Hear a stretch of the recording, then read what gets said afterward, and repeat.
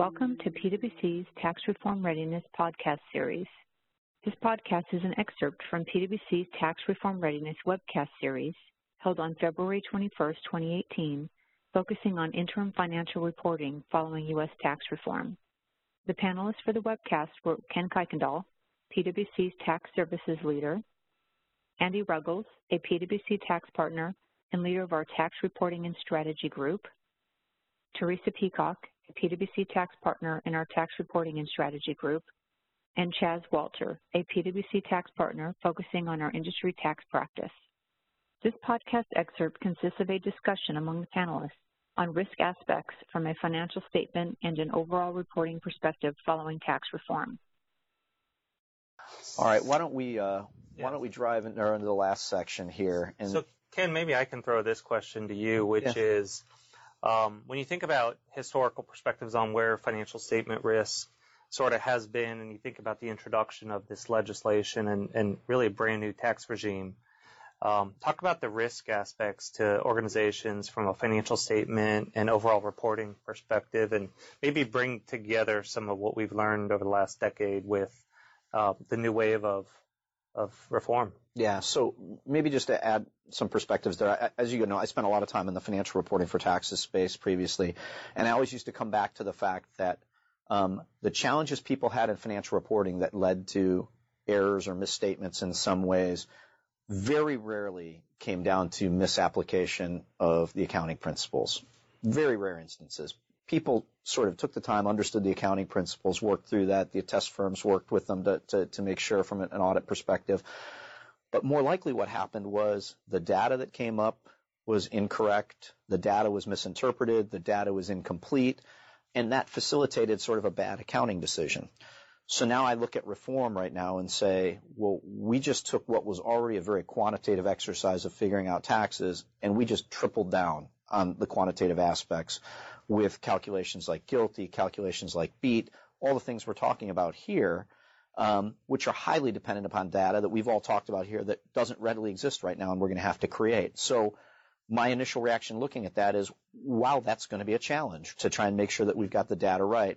And to the point we made before the year end, we've gotten some relief from a standpoint of SEC guidance. And as we start to work through quarters, there's always an opportunity for us to refine that interim rate.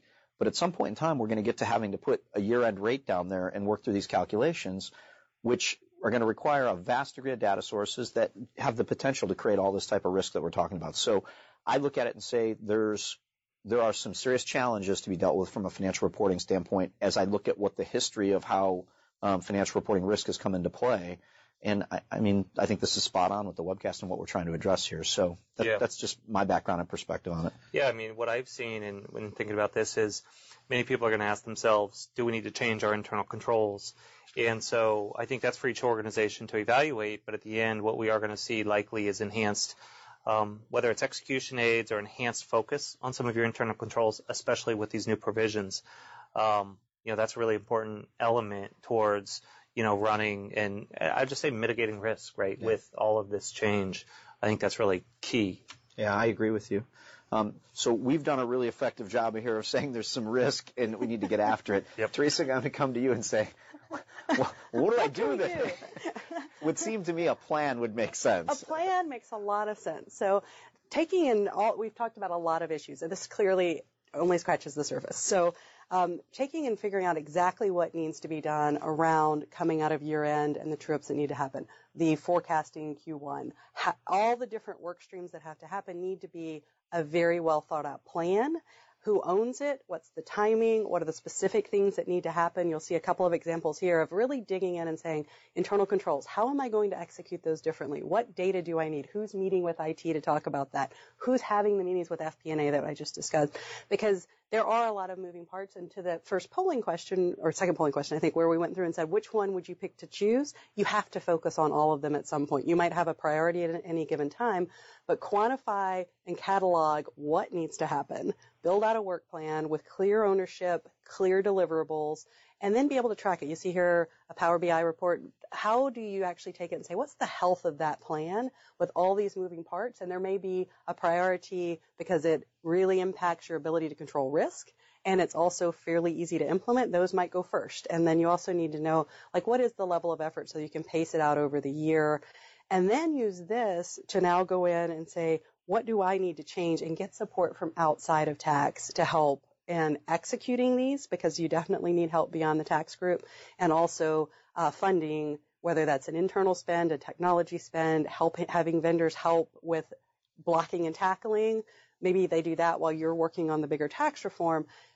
This just gives you a chance to really slice and get a strategy around all the moving parts and have a very controlled way to approach it with a way to track it as well. Well, one of the things, I was in with a client recently, and it was a steering committee around dealing with some implementation of some technology, and the issue was tax reform was part of that, but it was also part of a lot of change, and what the CFO really pushed the tax team that I was working with was, what exactly is the plan? And I don't want just macro outputs like get the provision right.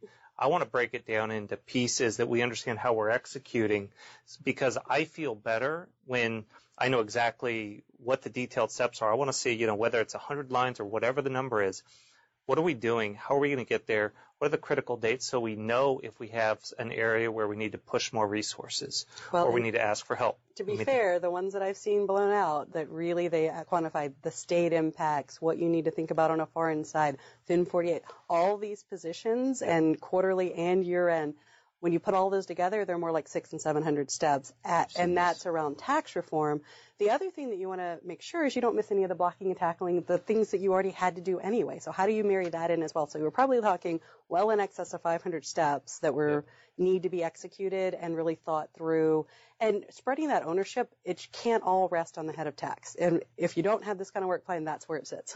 Well, and I just sit back to say, when I feel overwhelmed with too much to do, and we all got a lot of different things, right, and whatever our responsibility, the one thing that continues to make me feel better is I've got a plan to deal with some of these challenges. And I think that's the challenge that I would say, if you're a tax manager in an organization, a VP of tax, or wherever you are, knowing what the vision of that plan is and how we're going to execute it, that is inherently good for morale. And to be honest, it gives a lot of comfort to other stakeholders within the organization. I'm going to sweep back behind, which is there's going to be ongoing change here, and being able to wrap that into your plan.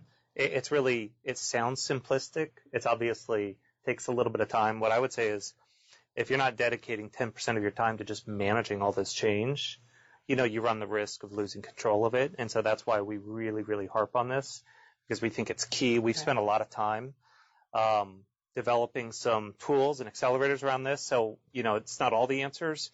It's all about what are the needs of the organization. Point to start that level of organization. And the change is really important, because whatever we decide is going to happen, the changes are going to make that change over time. But if you have a good footprint, you can morph that and keep it moving with you throughout the year. So, Andy, I thought you were going to tell me when you're feeling overwhelmed, you need a candy bar, okay? So I do need that sometimes, too.